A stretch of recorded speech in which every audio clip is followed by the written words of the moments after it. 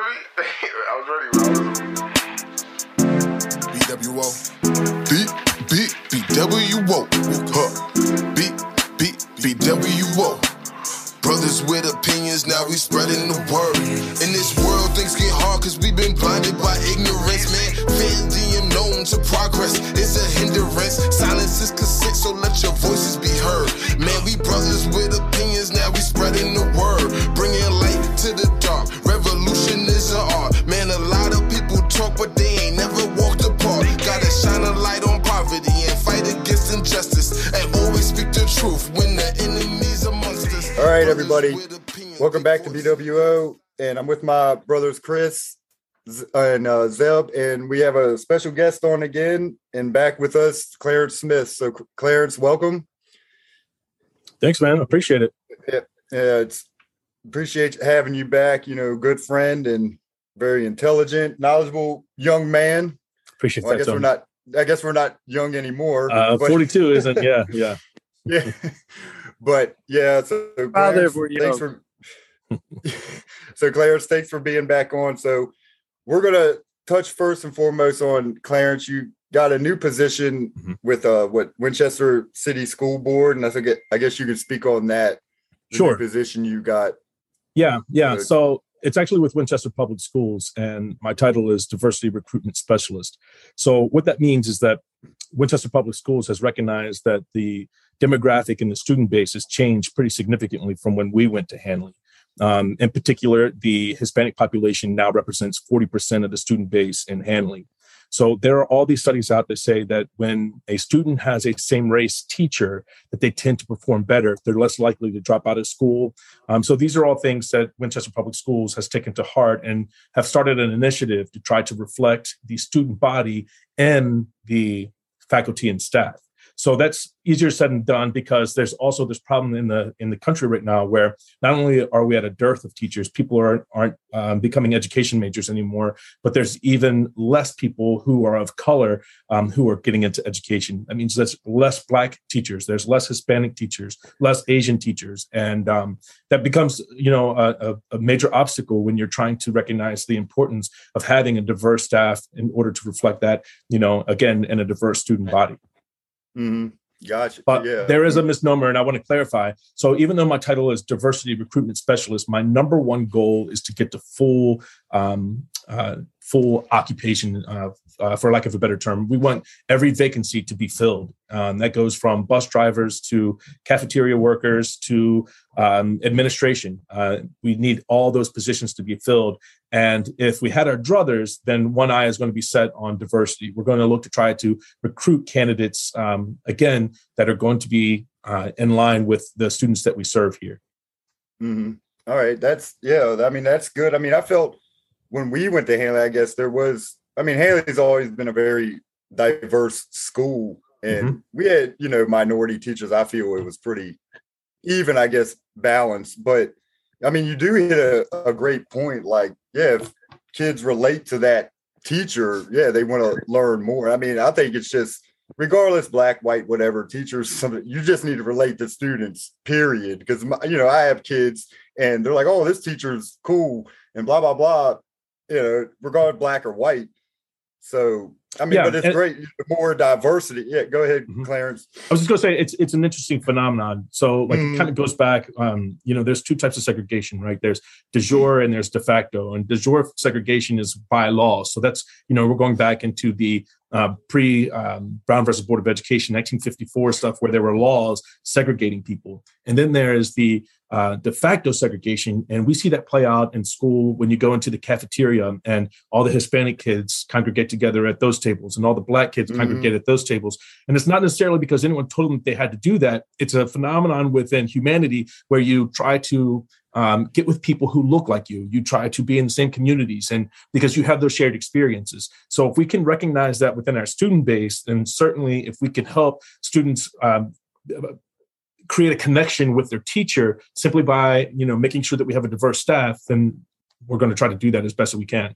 I see your point. I mean, I totally get it. It's like, so like we're going to get into reservation Indians and all that. That's like basically the same thing because they're with their same, they're going to be interesting because they all relate to each other. So I see the whole point.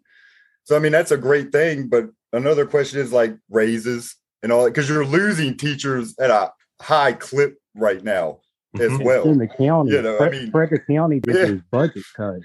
Yeah. And, COVID, whatever. And I've always said teachers, they've been way underpaid for what they do anyway.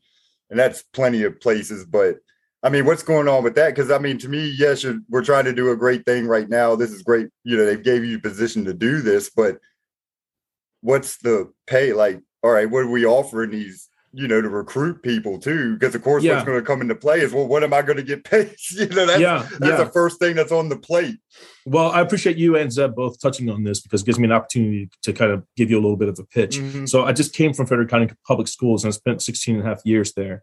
And it was tremendous. It did a lot of great things for me, enabled me to, get married and to buy a house and to start raising 2 little girls. So, I owe a lot to that time period in my life. But like Zeb was just alluding to, things have kind of turned on its ear a little bit in Frederick County over the last several months at least. And what's happening out there is they seem to be they being the Board of Supervisors, by the way. And if you're not familiar with local government, the Board of Supervisors are the ones who determine how much funding the public schools get. And they've decided to play this game of chicken as they're looking in these political spheres, this political game of chicken with our students and with our faculty and staff. And like Zeb mentioned, they're talking about, at one time it was bandied about that there was going to be $22 million cut. I think right now they're talking about settling on a $2.1 million cut. And that's significant, especially, again, here's my pitch for Winchester Public Schools. You drive right into the city and we're talking about a 7% raise. That's currently in the workings. So if you take that 2.1 cut, the former governor, Northam, promised a 5% raise across education in the entire state. Well, if Frederick County is talking about a $2.1 million cut, then of course that's going to impact what that raise looks like. And that's despite the fact that we're in an inflationary period right now in our economy. It's despite the fact that insurance is going to go up, cost of living is generally going to go up. And here's Frederick County Board of Supervisors saying, we don't care about any of that. We're going to cut your wages. And it's just a slap in the face coming from those educators who have gone through so much over the last couple of years. Tony, like you said, with COVID and just the regular challenges of being in the classroom. And now it's like, do you really respect and value what I try to bring to the table? And a lot of teachers in Frederick County are deciding that maybe it's not. Maybe they're not valuing it. So on the other hand, here in the city, where our leader, Dr. Van Hukelum, definitely has a different approach to this. And it is some of the things that I talked to you about. He wants to build capacity and he wants to show that education is valued here in the city, and he's going to put his mouth where his money is, or his money. Yeah, I think that's how the expression goes. And he's going to try to do his best to not just recruit people, but to retain people, because that's a problem that we have on this side of the mountain too. As we get teachers who, spend 5 years here, and the allure of going over to Loudoun County to chase the money becomes so great that we end up hemorrhaging really good teachers. So one of my goals is to try to recognize students who, or young professionals who already have a vested interest in Winchester. I'm a Winchester guy like you guys are. I don't need to go anywhere. Now that I'm in a position where I know that I'm valued and that I have opportunity for growth, there's no reason for me to leave.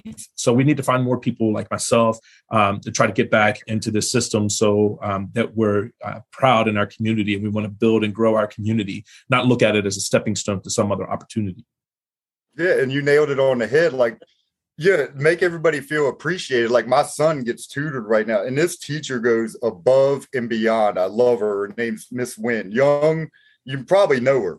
No. And does she get appreciated? She probably doesn't. I mean, she spends some days, weekends to tutor him, out of her way, and she's not getting paid for that. But some of these teachers are just great because they love kids. They want to see them. They want to see them be successful, and what more can I say? It's give these teachers like you, whoever, what they deserve. Yeah. So, well, I tell you, the profession it's got to be one of the most gratifying professions in the world.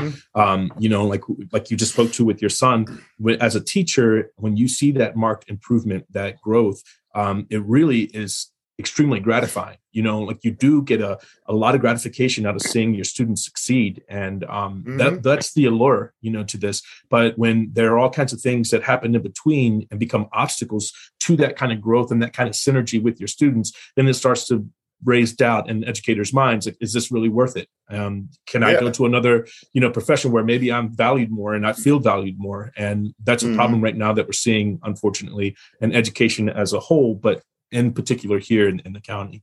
My two girls go to county schools, by the way. So I have a very vested interest in how things are. Well, you know, that's a whole, we could start talking about that too. Like, so one of the problems when you're talking about funding and paying for teachers, it's most of the funding comes from local funds. So when you talk about making sure that teachers feel appreciated and you talk about making sure that they're compensated according to their value, then you're starting to talk about having to raise taxes. And what has happened in Winchester since we graduated high school is that the cost of living, like the property, is expensive.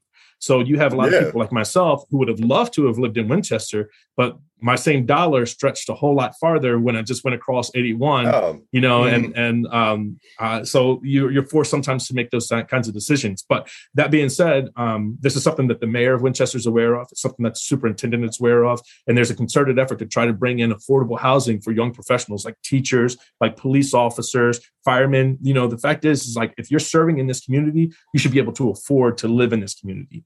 And that's something that is trying to be, you know, remedied right now. Yep. Good. Exactly right. Yeah. But yeah, I think, well, thanks, Clarence, for explaining all that. That's great. You know, so hopefully you get more diversity in there, get these students straight. Because I'll say I'm struggling with my teenager, my oldest, relating to teachers, and they're biracial. Yeah. So that's a good question. How do we fix that? What does he need? A balance. So it's tough, man. You know, and speaking as someone who is biracial, you know, when I was coming through school, I didn't necessarily have that same connect that I'm speaking about. There were no biracial teachers. They were either white or they were black, or you had a Spanish teacher teaching Spanish, right? So, you know, that is a challenge. You know, it's something that your kids are going to have to grapple with. And I think that anyone who is biracial out there, they understand that that's part of the nature of being biracial is you have to grapple with who you are, where you fit in, you know. That's I don't remember diversity at Hanley. Well, you had Mr. Dixon. I had my Spanish teachers were white, and the only black teachers I had was Mr. Dixon and Mr. Haston. That's me. I could be wrong, but at least when I was there, those are the only people I remembered.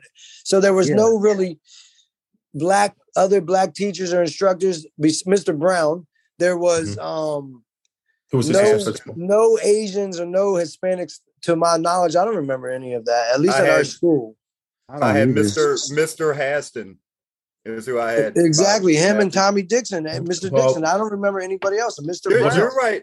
Wasn't there Mr. Pantoja? Mr. Pantoja, the Spanish teacher. You're right. I do remember him. I just didn't have him. It's just probably why I didn't learn enough Spanish. Chris, this is what I'm going to say. There was diverse teachers. I had Frau Blount. She was German. Remember her? I don't remember. I do. Cool. Remember?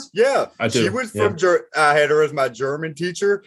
Miss Tiedrick, Hispanic. So there was actually, So I'm glad that you guys are talking about this because, you know, like we're struggling to name one or two here and there. Now? And again, collectively, you just came up with maybe 6 names. And when you're talking about a faculty of about, 120 people, it's like, that's not reflective. Like I know Jeb has biracial kids too, who are part Hispanic.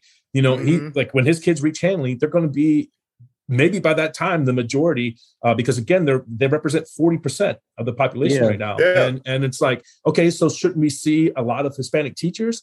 We would like to see that, right? And not just Hispanic teachers teaching Spanish. It should be Hispanic teachers teaching history and math and science and English, like the core subjects. And that's we shouldn't be struggling to find certain names. It's just that's the fact. That's what diversity is about. It's not about, why don't we have more black teachers or Hispanic teachers? It's because there's just none, and those opportunities have not really been provided.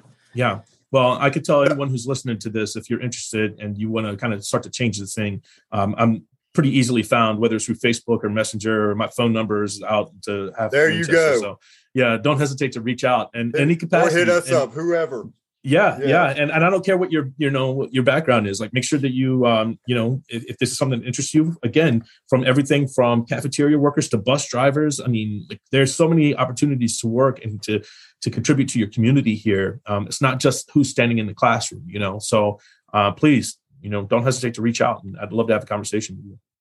Why is there such a lack of interest, like, in becoming a teacher? Well, so they don't even get paid.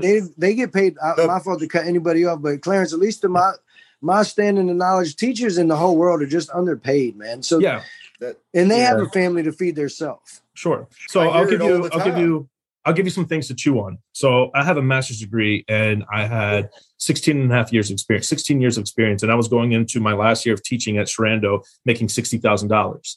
So if you think about that for a second, I had students in class who were graduating and going into HVAC or into, working for Navy Federal, and they were starting off at 55, as 18-year-olds, 19-year-olds. So, you certainly don't get into education to make money, but it's like, exactly what is your value? So when you compare it to other, professions, and you're like, man, like Chris was just saying, I would argue, obviously I'm biased, that we're vastly underpaid. And then you consider back to what we were just speaking about with familiar faces. The reason that we have such a dearth of minority teachers is because there was no one to model it, and it's important. Mm-hmm. And there's all kinds of studies with this. This is more philosophical. If you're coming through and you're Hispanic and you make that connection with that Hispanic teacher, you're now recognizing that, hey, this is a possibility for me too. Maybe I want to be a teacher because I was inspired by Mr. Hernandez or whoever it might have been.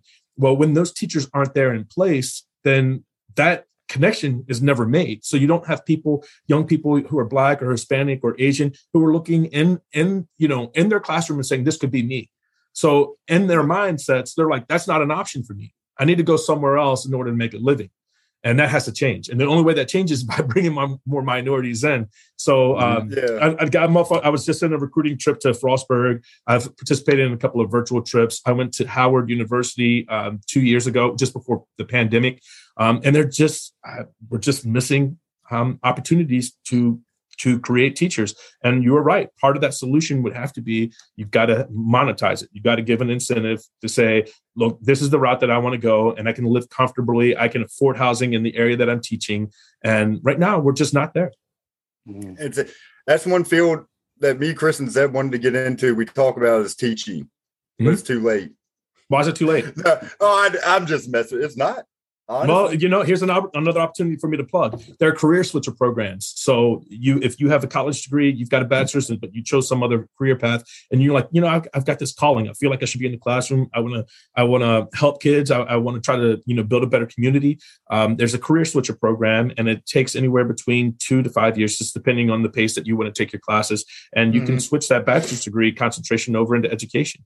So again, if you're listening to this and you're interested, it's never too late. I mean, here's another thing with the fact that we don't get paid a lot is that we don't retire. You have opportunities to work into your 60s and 70s. So hey, my grandmother went to Valdosta State and got her degree because she got bored at 60 years old.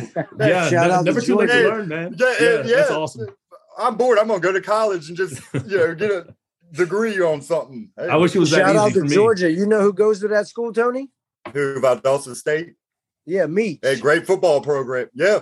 Hey, that's a great Meach goes there. And my buddy Ben Bates went there too. Yep. Great school. Valdosta. It is. Hey, Clarence, here's the thing. If I come back to Winchester, I forgot what I love New York. And look, I remember when I moved there, my mentor in Lynchburg, he told me, because he's from Brooklyn, but he moved to Lynchburg after 9/11 with his family. He was like, you're not going to be working for just Black and white people, kid.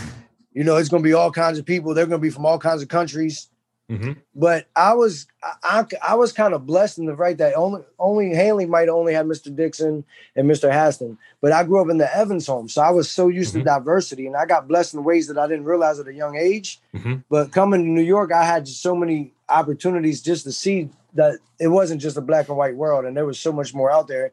It didn't bother me, but diversity is one of my favorite things about living up here, is because I work with so many people from different countries and different walks of life, man, and it's beautiful. And that's why I'm like, diversity is very important. Everybody can learn from everybody. Absolutely. I come back home, and I don't need to get paid to do that job that you have an opportunity for. But while I'm going and doing those classes, I'll work for free, but I'm getting both experience, time on the job, and not even getting paid. I don't need that $16,000. I would have to find another way of income, so I'd have another job at the time. But that's just hustle and grind. Well, if you come back to Winchester and you're interested, you know who to talk to. Yep, there you go. Hey, I'm trying to get him back. I'm working on it. Yeah. I'm trying to work on stuff. Well, it's funny, man. This guy makes an appearance once every blue moon in Winchester, and the whole city turns out for him. So imagine what he can do in the classroom. Yeah, exactly. Yeah, coaching. Yeah. I'm trying to get him back. Yeah, man. So, you got a gift, Chris. So imagine what that would do for young kids who came through the same situation that you did. It goes right back to what we were just talking about. You can be the mentor. You can be the idol. He asked me as the host, but I'm like, hey, man, you're the host. I'm just your damn sidekick. You bring them in. Who am I? Yeah. Nah, man, I just enjoy helping people and trying to give people a reason to smile, man, and know there's way more to life than what we realize. Yeah, that's beautiful. Exactly. And that's one thing we love about getting people like you, Clarence. There's not a lot of people like you, but you're so down to earth, but you're like intelligent, man. And you kind of look at things from all angles, man. So you open all of our eyes up, man. We appreciate it. I appreciate that. That's very kind of you. But, okay. Before I forget, I had the question. This is what I wanted to ask. So back to getting more minority teachers, like you said, Hispanics, because we have a high, population of Hispanics. I think it's more than even whites and blacks now in Winchester. So is there like an internship, like saying get students more interested? Yeah, I love the questions that you're asking. School, like like say, hey, because we have trade school, like what Andy Vipperman started all that, and then have that, like, hey, introduce teaching at a young age to start get more minorities into teaching. Yeah, great question. So there's a teacher at I'm giving y'all ideas. No. Well, you're just giving me an opportunity to talk about some of the things that we already have in play. So there's a Spanish teacher at Hanley named Ileana Escalante. And I've gone up and I've visited her a couple of times, and she's trying to identify Hispanic students who are in school right now and trying to push them into the pathway of becoming a teacher. There's also a teacher up there named Chip Newcomb who runs a Teachers for Tomorrow class. We're currently working in concert, and we're going to get those students out into the schools, elementary, middle, and high, to give them opportunities right now to see what that's about. We have a cohort running through Lord Fairfax and then to JMU. It's largely online, and it saves about $30,000 off of the normal cost or average cost of a bachelor's degree here in Virginia. And that will lead to licensure in elementary education. So we have these, what we like to call grow your own initiatives, where we're trying to identify minority students and encourage them. And like, I didn't know that I wanted to be a teacher until I was 25 years old. I never had anyone to come along and say when I was in high school, hey, man, you should consider teaching, and let me take you out into the school, and let me take you into some classrooms and give you a tour and let you know what the opportunities are. Didn't have that. So we're trying to do that now, and we're trying to present those opportunities so that students can, again, understand like what's out there and what's available to them, and that there are means, that are more, frankly, more affordable than trying to go traditional routes. So that's what we're looking at now. And that's what I feel is, you need to open up more doors and say, hey, this is out there. This is out there. Yeah, absolutely. The same as trade school. Yeah. So a lot of times college ain't the route for people. Yeah. And then 100%. So, yep. Is Dow J still active? Yeah. So Dow J is a Frederick County Public Schools entity. So what Winchester has is pretty amazing. Up on the hill behind Hanley, used to be John Kerr Elementary. So those of you like myself who got to go to school up there, you wouldn't recognize the place. You wouldn't recognize the place, Chris. Like you go out and on the outside, it's got a nice paint job. And maybe you're like, oh yeah, this kind of looks familiar. You walk inside and it's the Innovation Center. And they have kids doing electrical work. They have kids in the shop building, like fabricating metal projects. They have IT going on there. Just what Tony was talking about, these trades that Do they are have available. walls? So you remember when we were at John Kerr, they used to have like the wardrobes and things separate in classrooms. Yeah, you could roll them. This stuff has like this building has like tempered glass. It has, it looks like a museum inside. It's gorgeous, and it's an alternative to the traditional style of education. These kids come up there and they collaborate with their teacher, and they come up with an idea for a project. The teacher will present like a problem, like here's what we need to do. And the kids then collaborate and they come up with solutions, and then they literally build it. They have, IT stuff there. So kids are coming out with certifications toward a career in that. It's absolutely amazing. They have a showcase coming up here pretty soon. So Winchester's doing great things. That's what I'm trying to get at. No, that's cool. What age is that? Is that kind of like after school, high school? High school. So kids are literally going like right up the hill it's the Grace Shahada Innovation Center. They go straight up the hill and for part of the day, and then come right back down the hill to Hanley for the rest of the day. I know somebody that I'm being 100% honest right now. That could be a good thing for her, and that's a young man named Quincy Dingish. Yeah. Oh, Christian, he's already into that. He's already Quincy. like welding and stuff. No, Quincy. Both my boys. That's what I just said. But I'm saying like to go to a program like Clarence is speaking of, that could be a very positive thing for him, especially if he's already interested in it. Yep. Yeah, and Christian does like a lot of the wood. Danny Morgan, you had the wood, all that stuff. He brings stuff home all the time. Like, Dad, look, I did this. I'm like, they love like working with their hands and stuff, which is great because kids need stuff like that. Because they're into sports, but I always tell them you need a plan B. Like, well, not just that, Tony, but you guys have to. I hope that you realize, like, this country right now, we're having problems filling jobs in the infrastructure because our generation, we were told that you had to go to college to be successful, right? So we have all these people who are our age that could have gotten skills working in electrical, HVAC, plumbing, all these different things, fabrications, construction, engineering, all these different things that are so valuable to the infrastructure of our society, but we're missing out. So I'm glad that Winchester and other school districts are putting more of an emphasis and giving opportunities for people to go earn more than I was at Frederick County Public Schools after 16 years. So it's a great opportunity, and they're there. Kids are making more money now playing video games and doing YouTube stuff. I have no idea how, but they are.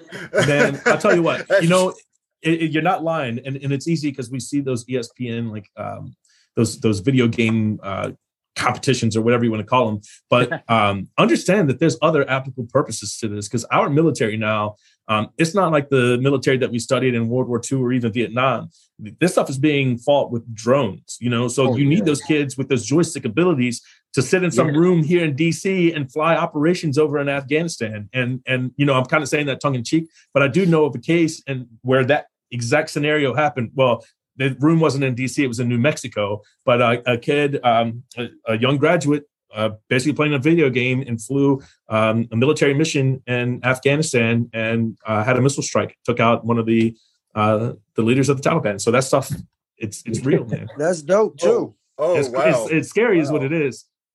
Well, of course, that too, right. But because they can do that with or without the government's help. Yeah. Right. Well, all right, guys. Yeah. All right, Clarence. Well, thanks for, letting everybody know that, informing us on that, diversity and what's, huge things that come. So hopefully all that works out. And let me say one last time. Winchester is looking for these kinds of people, man. We're actively looking to diversify. So I'm hoping that speaks to anyone who's listening here who feels like maybe, education isn't welcoming to them, or they don't have a role in it. Like, I'm telling you, we are making a concerted effort to do that. So don't hesitate to reach out. All right, man. Cool. So we'll get on to our second subject. So we'll touch on that is, Native Americans, Indians, Chris gets picky about that. Yeah. What's to say? I know some people do, but we're going to talk about how, basically to me, it was like the very first Holocaust in the world, how they were, persecuted. Basically, white people wanted to eliminate them completely. So we'll get on that now. Yeah. So Clarence, you can speak on it, or Chris can start talking about it, but how we came over and we just wanted to basically eliminate them, just make them extinct. And what the government just basically, we'll make a treaty. What they do, whatever, we'll give you land here, and that's it. but that, to me, they're never talked about, really, honestly. It's never brung up. And my one experience, because, here on the East Coast, like, honestly, does any of us know personally a true 100% Native American? Do any of you? Is my first question. I don't. And the first time I ever met one is when I went out west to Arizona and I saw true Native Americans out there, a reservation. And I'll say this last before I let you all speak. So just to say, because people don't know this, they do get harassed, just like, here west, like we experience. And my dad told me, because we were separate, he went out to a store, just a local out in the desert. And of course, he said there was an old, Native American lady working in the store. And he said he could see in her face, he walked in and she just like got scared. And next thing he knows, a local sheriff rolls in. Because, it's like a res, whatever area. And basically it's just like watching him, like if he's going to do anything. And that's the thing, like they're scared of white people as well, because she probably felt like, oh, he's going to rob her or something, So that's the same thing. They get harassed by us as well. So you guys can speak on it. Says that they get the same treatment. They're just outcasts like everybody else. Well, I don't want to say everybody else, but you see what I'm getting at. So it just shocks me that it's rarely ever talked about. They're just excluded when they were here and just totally basically eliminated. I don't even know the population. I wanted to look it up. I don't even know how many the population total in America anymore. So anybody want to start chiming in on it? Well, you don't hear anything about them because they don't have any political leaders. Like name somebody in the government that represents them. Yeah. Well, I think I looked that up. That somebody was trying to take. I looked up some. Then people were commenting and shit on it, saying, "Oh, that they have some kind of council or something in the government." And somebody was like, no, it's like the government still controls them, which I believe it. Yeah. They still control the rest of it, everything. And so. Okay. I can speak on this a little bit. So I'm by no means am an expert, but I do take a very concerted interest in the plight of Native Americans. So here's what I know and what I can tell you. The population of Native Americans in this country and on this land was about 60 million people before Christopher Columbus showed up, 1492. Oh, so that with Christopher Columbus landing in the Caribbean, he quickly went to work on eradicating all of the Taino people who were from that area. And we know that because he had shipped in his manifest, these logs talking about how he came across these handsome people and they'll make great servants. And there are all kinds of accounts of him looking for gold and sending them out into the hills. And you all know there's no gold in the Caribbean, right? So these poor natives were coming back empty-handed and he was cutting off hands. There are accounts of them raping young girls as young as 9 years old. So right from the beginning, you're talking about a victimization of the Native American people. So about 60 million people before Christopher Columbus showed up. And then 100 years later, that number was down to 6 million. So another way to think about that is if you take 10 Native Americans, 9 of them are going to be killed thanks to interaction with Europeans. And that was not by accident. Some of it, the biggest factor in that was disease. Now, we had over 40 armed conflicts with Native Americans. So what that means is the government formally brought up a military and went and fought against Native Americans. Probably the most famous of those is Andrew Jackson. I'll get back to him in a moment.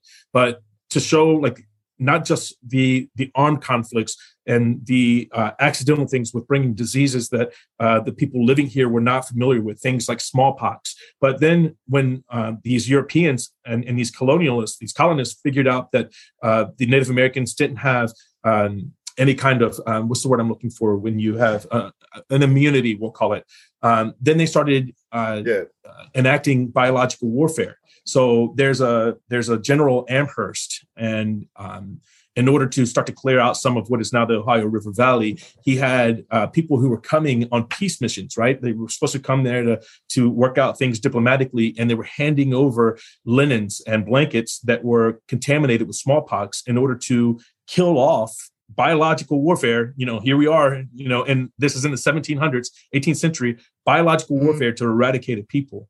Now, let's fast forward all the way up to Andrew Jackson. So what was happening at that same time is this Indian Removal Act, and that we often refer to as the Trail of Tears, is that cotton was exploding. And guess what kind of land is best for cotton? The kind of land that's in the southeast of America. So when he comes in and he writes in legislation to forcibly remove 15,000 Native Americans from their lands at gunpoint, forcing them to march all the way out west to Oklahoma, that freed up over 100 million acres for cotton planters. So at the same time that we see them getting rid of Native Americans and taking the land from them, we also see an explosion in the need for slave labor. So we see slavery explode at the same time that you are exploiting these Native Americans. So this is American formal government. The reason that you probably don't hear about it is because it doesn't sound good. It doesn't look good. And the textbooks that we grew up reading were written by people who were not going to allow that. And I shouldn't even say the textbooks that we read, grew up reading. It's happening now. If you guys haven't seen, the Florida governor just banned a bunch of things from some of the proposed textbooks because he felt that it was divisive. So if he thinks that, talking about certain issues are divisive, certainly trying to expose the fact that America has put formal military operations with the intent to eradicate a people, that doesn't sound good. And that's not what the message that a lot of people want out there. But the fact of the matter is, you can go find this information. It's at your fingertips. You don't have to trust my word for it. You can go find this information, and it's not hidden anymore. I don't have to rely on a textbook. I can go see, the Columbus ship manifest. I can see a copy of that. I can see what the Virginia House of Burgesses wrote into law here that basically pushed Native Americans out of any part of the societal structure here, the societal apparatus. As you're talking about people coming in as indentured servants, you're talking about the first enslaved people showing up here but being brought here forcibly in 1619. But Native Americans were pushed to the side, Tony, like you're talking about. They were not allowed to be part of this hierarchy. And then over time, as the forces became more formidable, they would go in and they would, over 40 different times, you can look this stuff up too, you were going to have a formal military conflict with these Native Americans. Go fast forward. I'm a fan of the Washington football team, right? Formerly the Washington Redskins. I learned quickly to stop calling them that when I started doing a little research and trying to be open-minded about it. And when you find out that term Redskin goes back to a period where we're trying to get rid of Native Americans out in Big Sky country because we want to connect the Transcontinental Railroad right after the Civil War, people were actually paying bounties. The American government was paying bounties for red skin scalps. Native American, go out, kill a Native American, bring back their scalp, and I'll pay you $200. There's an article in the paper from, I can't remember the name of the town, but it's in Minnesota. So if you Google Redskin Scalp, Minnesota bounty, you will find that information. And when you're like, whoa, so the term Redskin comes from killing Native Americans and bringing their scalps back. And then you go look at, the Washington Redskins, and their first coach that they ever hired was supposedly half Native American, and they would throw him in the ceremonial headdress and have him go up and down the sideline whooping like, the stereotypical Indian. And then you considered that the first owner of the Washington Redskins was an overt racist.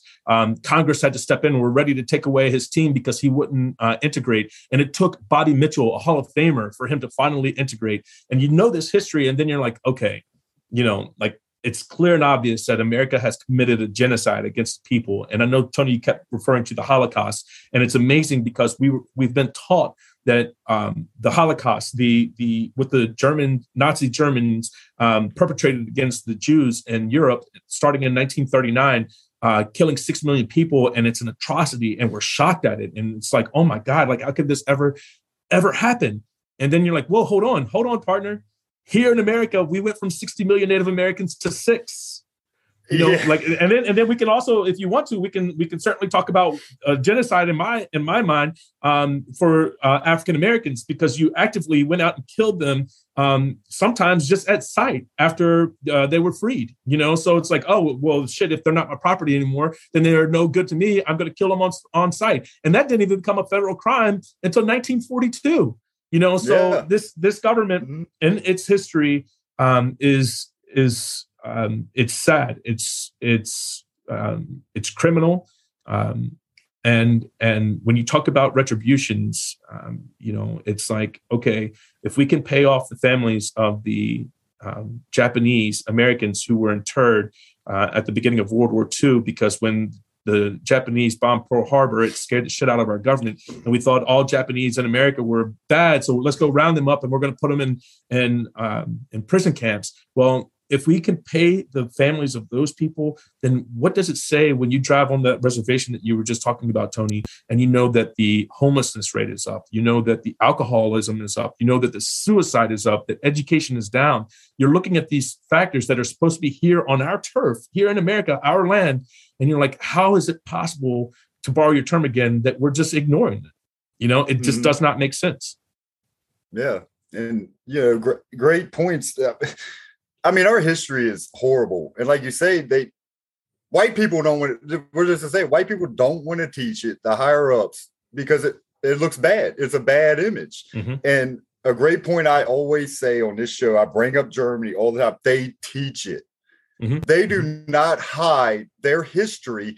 And me and Zeb worked for a German company, Germans. And I always say it. We asked them about Hitler. I mean, straight up, it was like, well, what do you think about it? They never wanted to talk about Hitler, but they learned the history. Those people know their history. They know it was horrible. You know, they learn it. We don't. So that's partly to because make everything look good. Yeah. Go ahead. That's partly because, you know, we've been taught, our generation, that America is exceptional. You know, that we're undefeated in wars, that we're, you know, like that that's God, the whole point. That God has ordained our country to be better than every other country in the world. When the fact of the matter is, you look at our geography, and that's a huge advantage. We get along with both of our neighbors, Canada and Mexico. We're not on, you know, sharing a border with some hostile nation. The fact that we stole land that had, you know, bountiful amounts of resources and got rich really fast off of that, and a whole slaveocracy that built the wealth in this country. We don't consider all those factors that made us so powerful, but what is taught to us is that we're exceptional.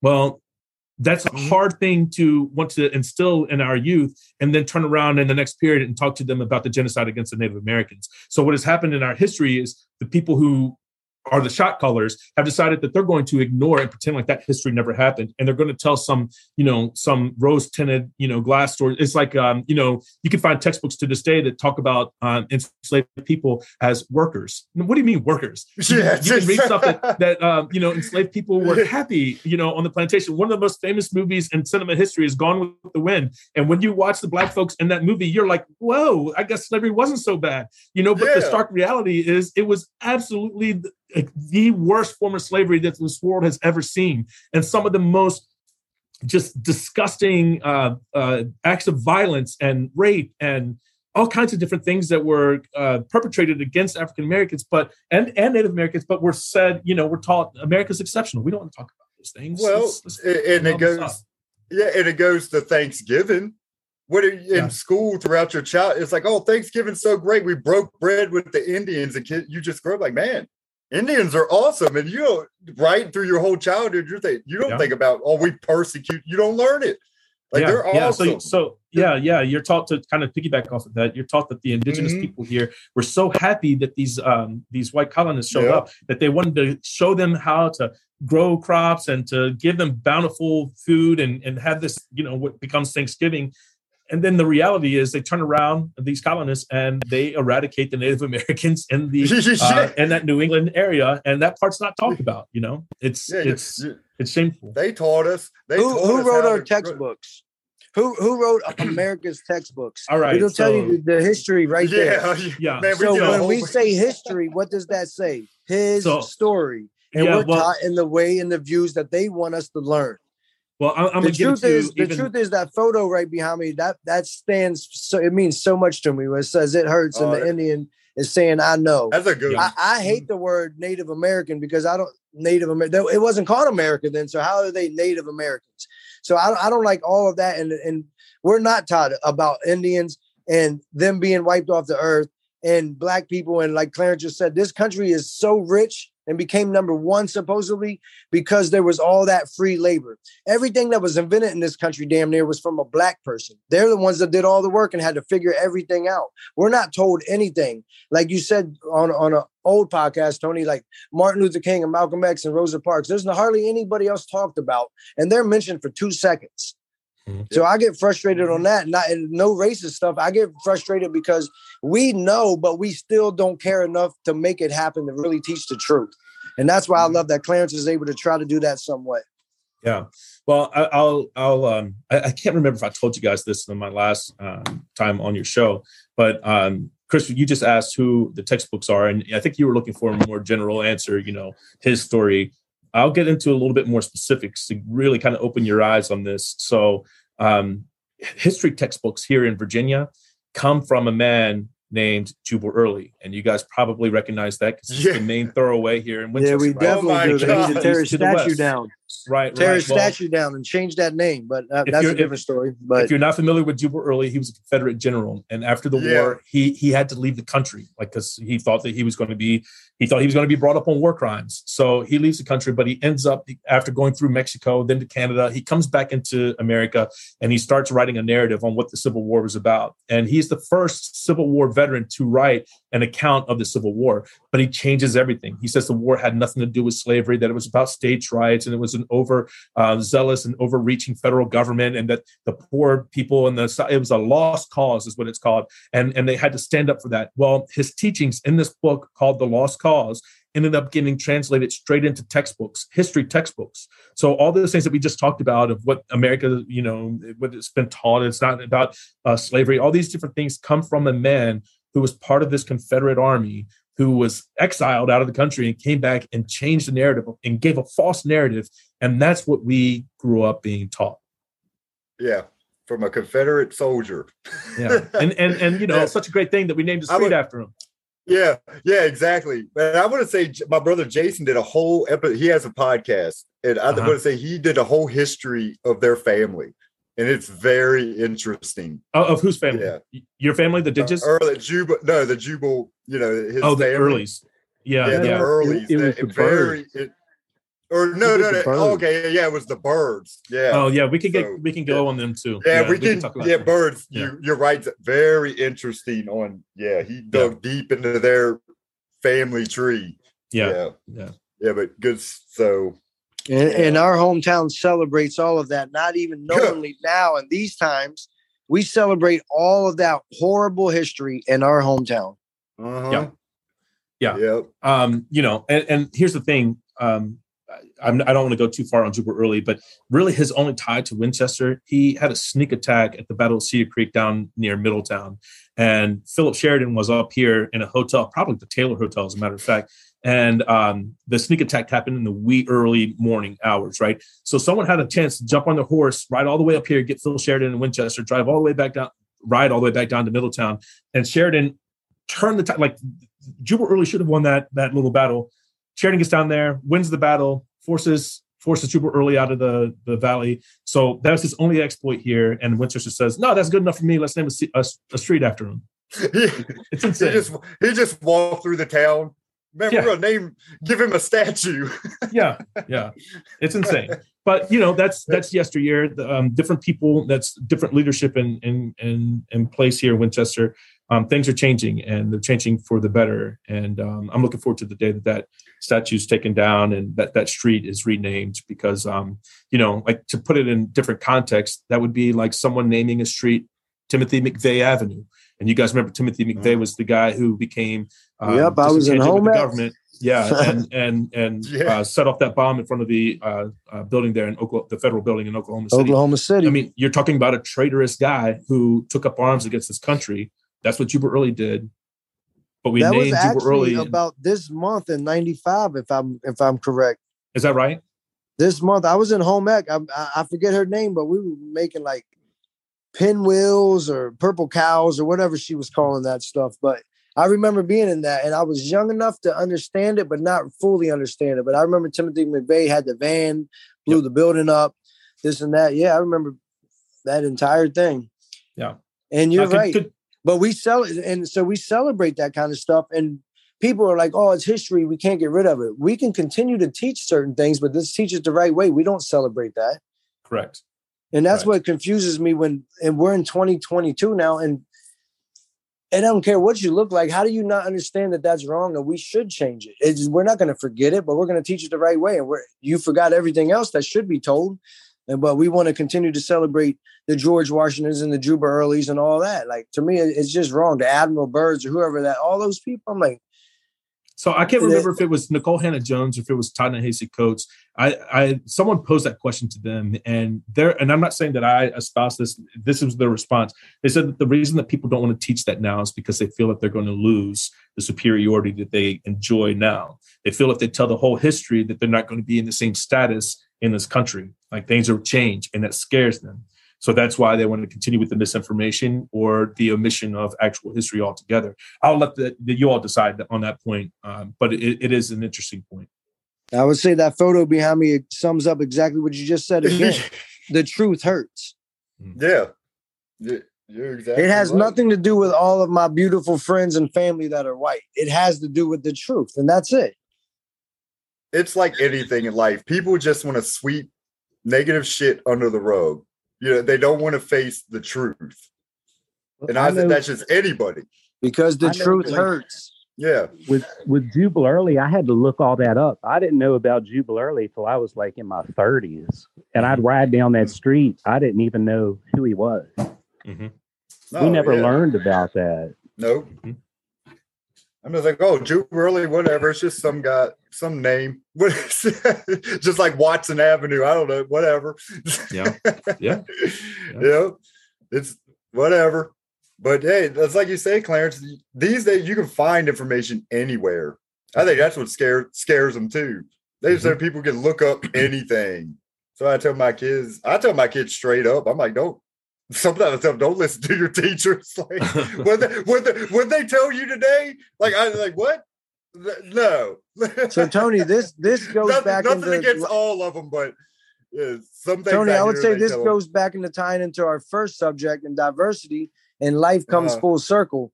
So I was going to ask Clarence how we can make a difference as people and help change the narrative and the way the truth of the history is taught.